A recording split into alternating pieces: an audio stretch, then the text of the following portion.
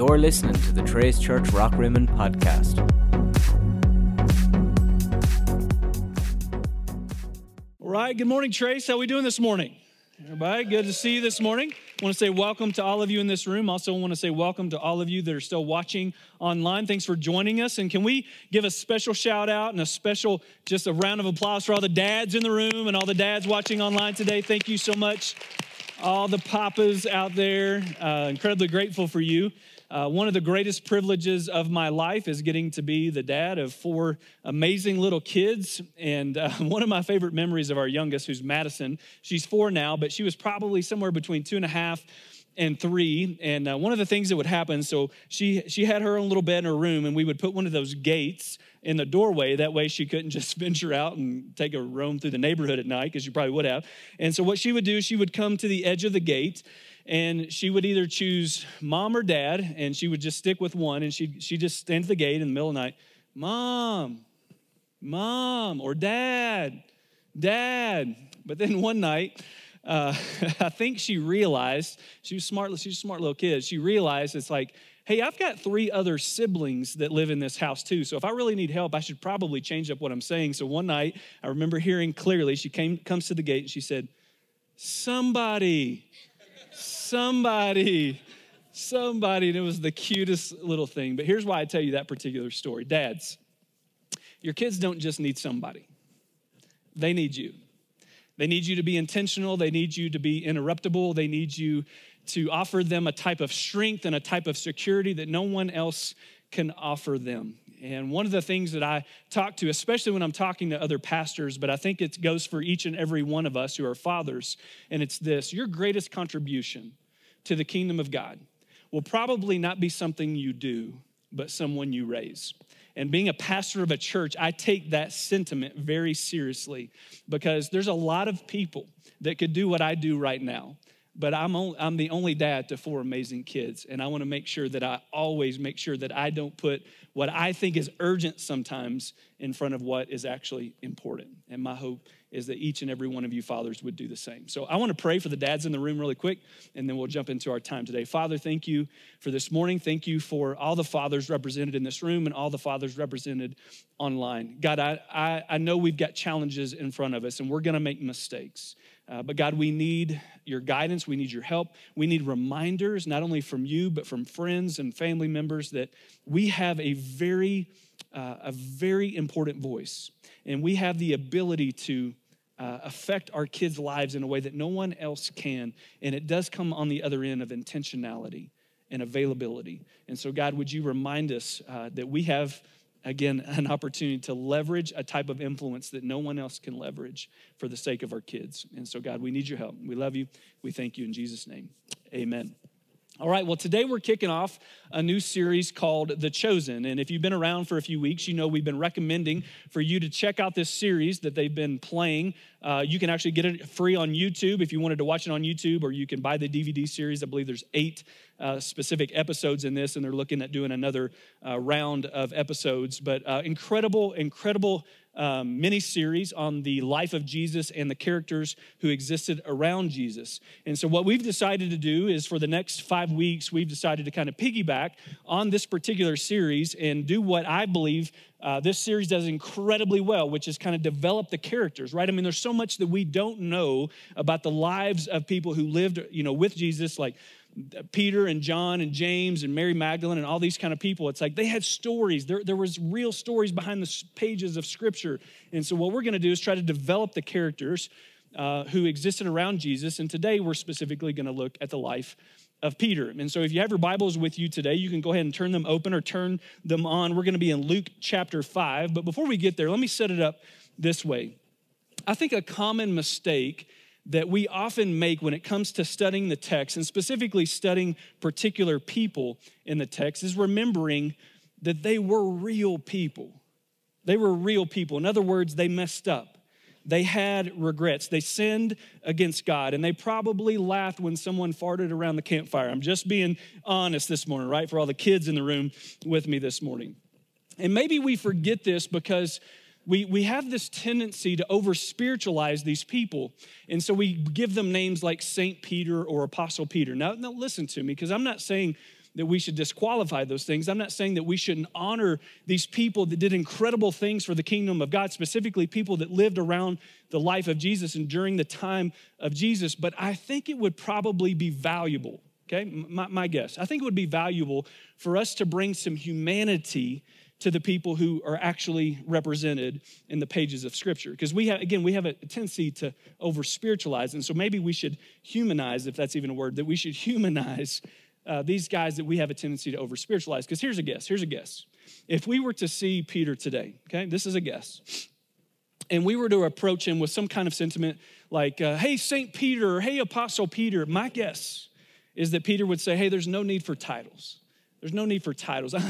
I'm just like you. I just had an extraordinary opportunity to do some things for the kingdom of God, being one who got to be with Jesus. And so maybe on his more prideful days, he would say, hey, you can refer to me as the Rock. I mean, that's what I would do if I were him. But here's what I want to do. I want to take you to his first encounter with Jesus, because I believe in his first encounter with Jesus, we're going to see some humanity surface in the life of Peter. And so, if you have your Bibles with you, I'm going to start Luke chapter 5, beginning in verse 1. Here's what it says. One day as Jesus was preaching on the shore of the Sea of Galilee, great crowds pressed in on him to listen to the word of God. He noticed, this is Jesus noticed 2 empty boats at the water's edge, for the fishermen had left them and they were washing their nets.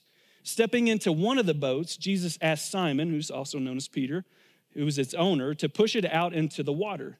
So he sat in the boat and taught the crowds from there. When he had finished speaking, he said to Simon, now go out where it is deeper and let down your nets to catch some fish. Now let me give you some context really quick here, because this is his first encounter. Peter doesn't know who Jesus is, but because he's watching him teach and he's seen the crowds develop around Jesus, he probably quickly associates with Jesus that he's a rabbi. And I think we probably see this in the very next sentiment. And I think the wording here is incredibly important, so hang on to it. He says, Master, this is Peter, right? He refers to Jesus as Master. Again, he doesn't know it, but he's been watching Jesus teach these people on the shore while he's out kind of fishing off the bank a little bit. And so he's showing Jesus respect, because at this point he's like, okay, this guy's a rabbi. So I need to show him respect, because again, Peter is a good Jewish boy. And so he says, Master, Peter replied, we worked hard all last night and didn't catch a thing. But if you say so, I'll let the nets down again. I think he's doing this out of respect. And this time their nets were so full of fish that they began to tear. A shout for help brought their partners in from the other boat, and soon both boats were filled with fish and on the verge of sinking. When Simon Peter realized what had happened, he fell to his knees. Now, again, let's slow down. When he realized, like in this moment where it's like, hey, this guy's just a teacher. He's a rabbi. He's teaching these people. He's asking me to do some things, so I'll be out of respect. I'm going to do that for him. But now he's realized that he's just experienced a miracle. And so he fell to his knees before Jesus, and now he's not calling him Master anymore, but Lord. Oh, Lord. Oh, Lord. Please leave me. I'm such a sinful man. You see, in this moment, Peter not only realizes who Jesus is, that he's the Messiah, this man they've been praying about, they've been waiting for hundreds of years. He realizes like who's in his presence. But in that moment, I'm going to suggest that Peter also realized that because he's in the presence of the Messiah, the Lord, that this guy also has the ability and the potential to expose everything wrong that Peter has ever done.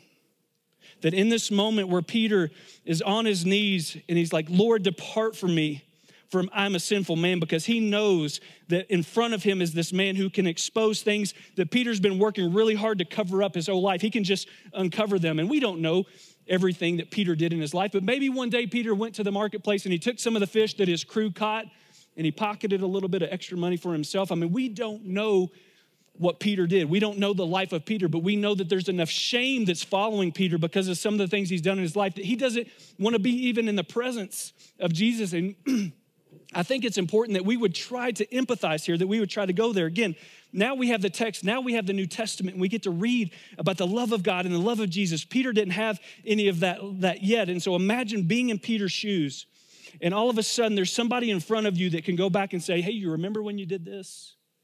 Hey, you remember that thing that you've been working really hard to keep a secret?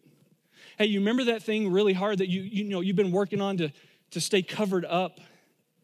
Yeah, all that, I have the potential. I know that I have the potential to uncover all of that and to expose all of that. And so inside Peter, it's easier for him to say, maybe sometimes it's easier for you to say, God, just leave, because I don't want to deal with that right now. God, it's easier for you just to walk away. It's easier for me just to push you away because I don't want to deal with that junk again.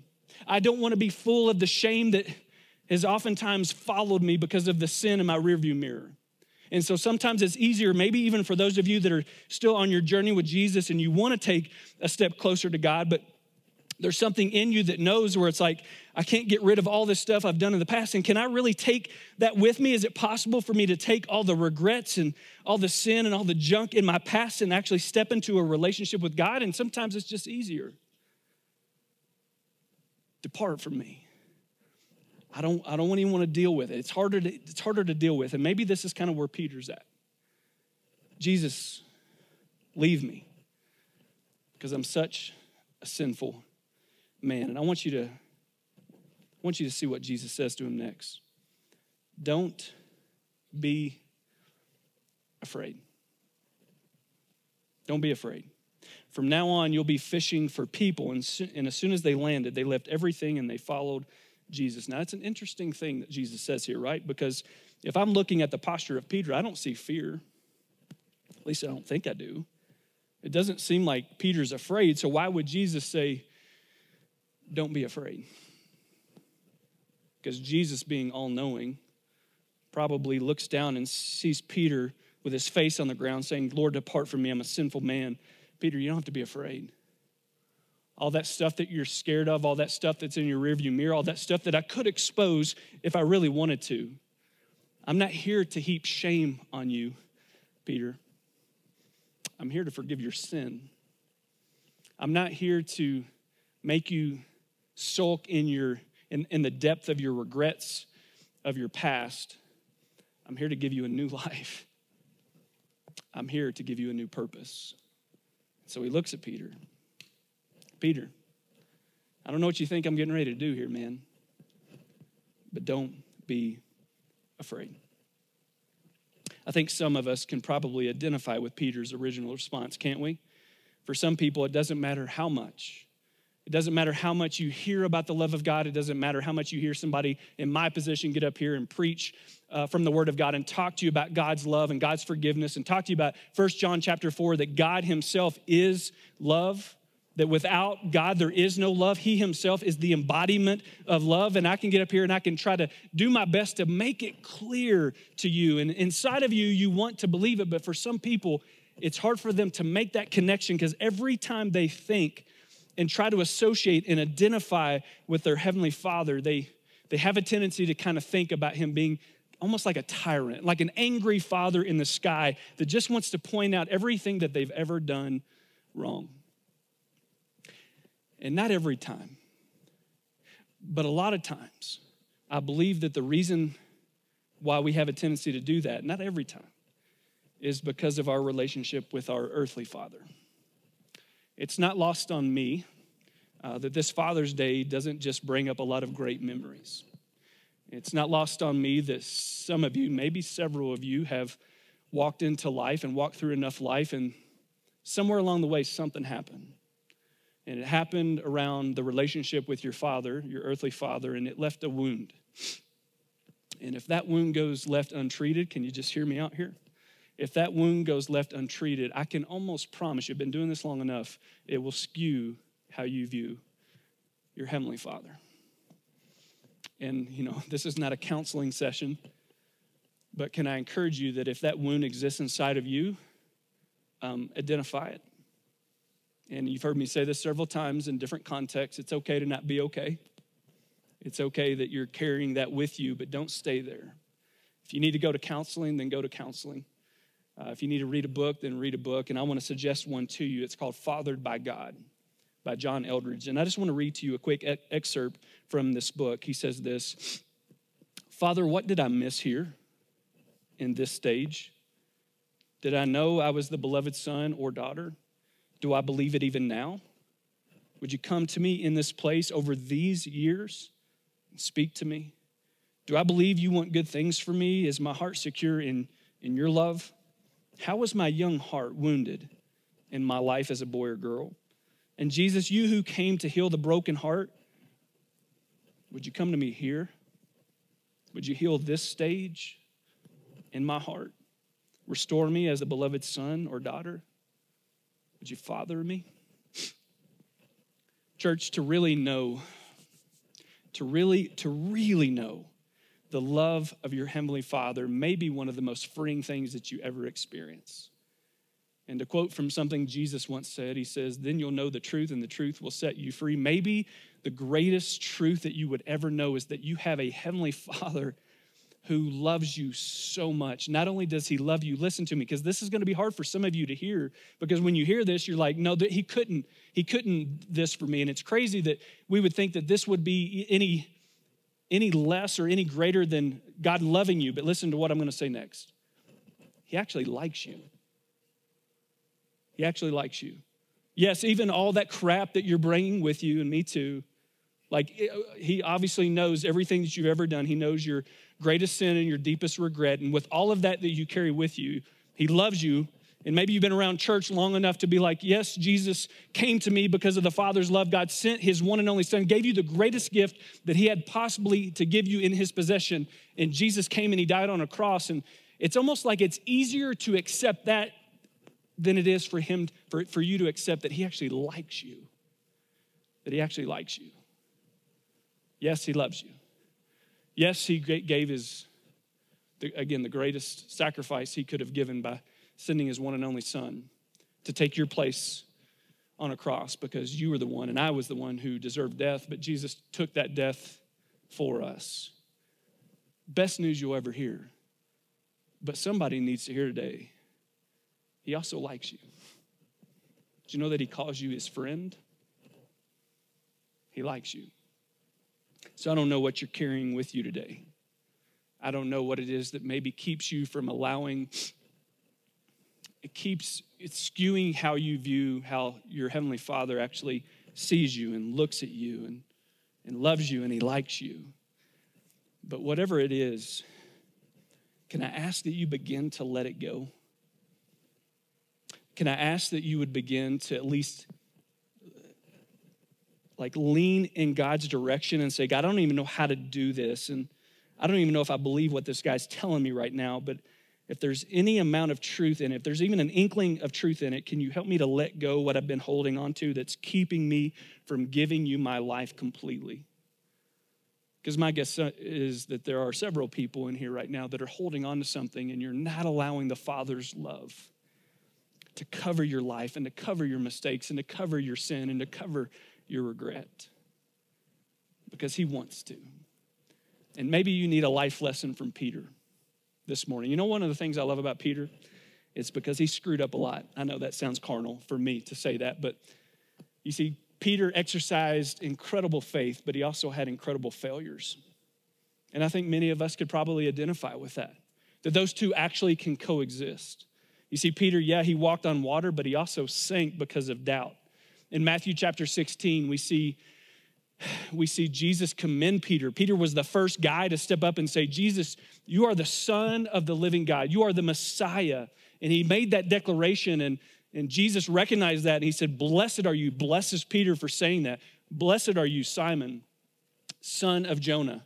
For this was not revealed to you by an earthly mind, but by your Father in heaven. He commends Jesus, gives Jesus one of the biggest blessings that we see during Jesus' 3 years of ministry. But in the same breath, just moments later, go back and read this later in Matthew chapter 16, just moments later, as Jesus is trying to describe to Peter the fact that he has to go and die, Peter actually rebukes Jesus. And then Jesus says what many of us have probably used at some point in our life, that famous verse, get behind me, Satan. You probably used it with your kids before. Fast forward a little bit, and we are in the Garden of Gethsemane. And Peter notices that this mob is coming to take over Jesus or take Jesus and arrest Jesus. So he pulls out a sword and he cuts off the ear of the high priest's servant. And in this moment, like if we're just observing what Peter's doing, it's like, man, this guy's willing to do whatever it takes to keep his Messiah, to keep his Lord safe. Now, obviously, Jesus didn't want it to go down that way. He's like, Peter, put down your sword, right? Those who live by the sword will die by the sword. And he picks up the guy's ear and puts it back on. That's a story around a campfire one day, I can assure you that. And so we see Peter, it's like, oh man, this guy's ready to go to battle. But just moments later, Peter denies that he even knew Jesus 3 times, full of faith and full of failure. And I bet Peter, if we got to meet him today, would probably know this next statement better than any of us, because at the feet of Jesus, your failures don't get to determine your future. At the feet of Jesus, your failures don't get to determine your future. And so let's go back into the original text that we read. Peter is at the feet of Jesus. And he knows that the man standing in front of him could expose everything that he had ever done wrong. But instead of pointing out all of his faults, he offered forgiveness. And he gave him a future purpose, and a future hope. Now, I've done my best to try to unveil what this scene could have looked like for you, but maybe it'll become even more clear by watching it. So check this out. Put that down for a catch. A little farther out. I don't have a quarrel with you, teacher. We've been doing this all night. Nothing.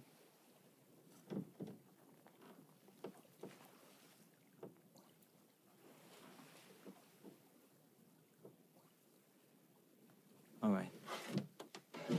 At your word.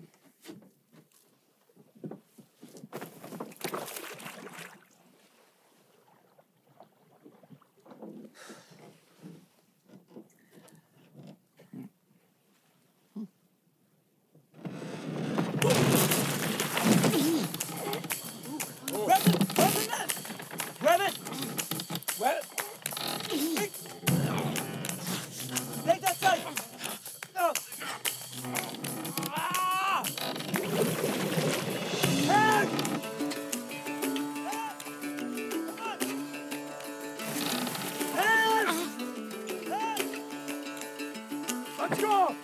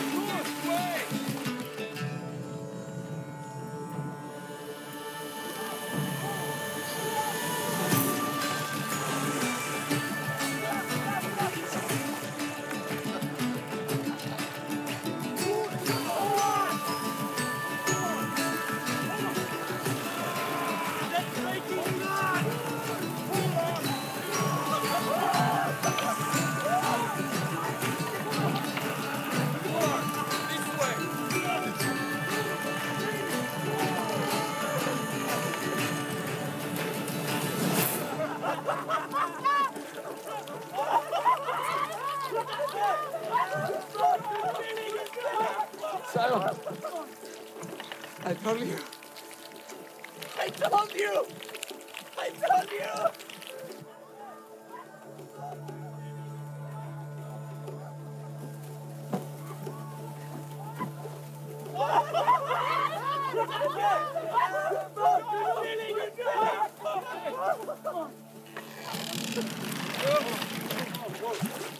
The boat, it's still get out.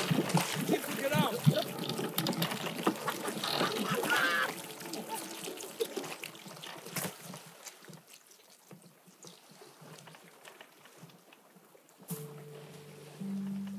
My brother and the baptizer. You are the Lamb of God, yes? I am. Depart from me. I am a sinful man. You don't know who I am and the things I've done. Don't be afraid, Simon. I'm sorry. We've waited for you for so long, we believe. But my faith, I'm sorry. Lift up your head, fisherman.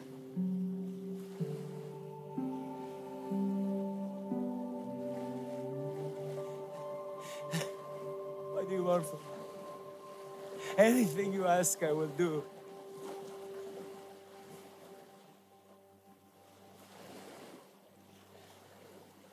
Follow me.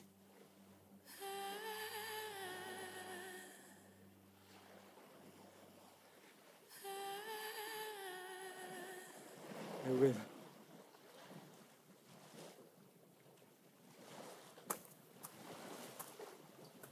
Rabbi.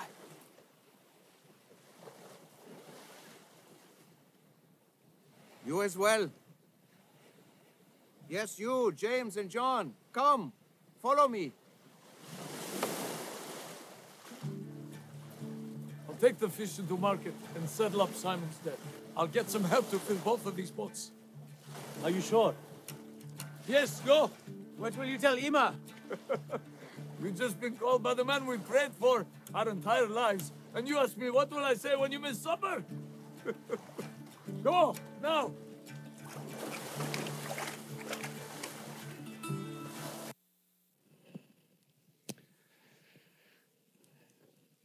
Becoming a Christian is a decision. And I don't want to water this down too much, but becoming a Christian is easy. It's just accepting what Jesus has done on your behalf and asking him to forgive your sins. And if that's sincere, then he'll do that. But following Jesus, it'll cost you something. And I think Peter helps us to see this and understand this later in his life. About 30 years after this moment happened, Peter sits down and he writes one of his two letters that we now have recorded in our New Testaments. And I want to read to you from 1 Peter chapter 1, verse 13. And I'm going to read from the Message paraphrase. And I want you to hear what Peter says after 30 years of following Jesus. He says, so roll up your sleeves. Put your mind in gear. Be totally ready to receive the gift that's coming when Jesus arrives.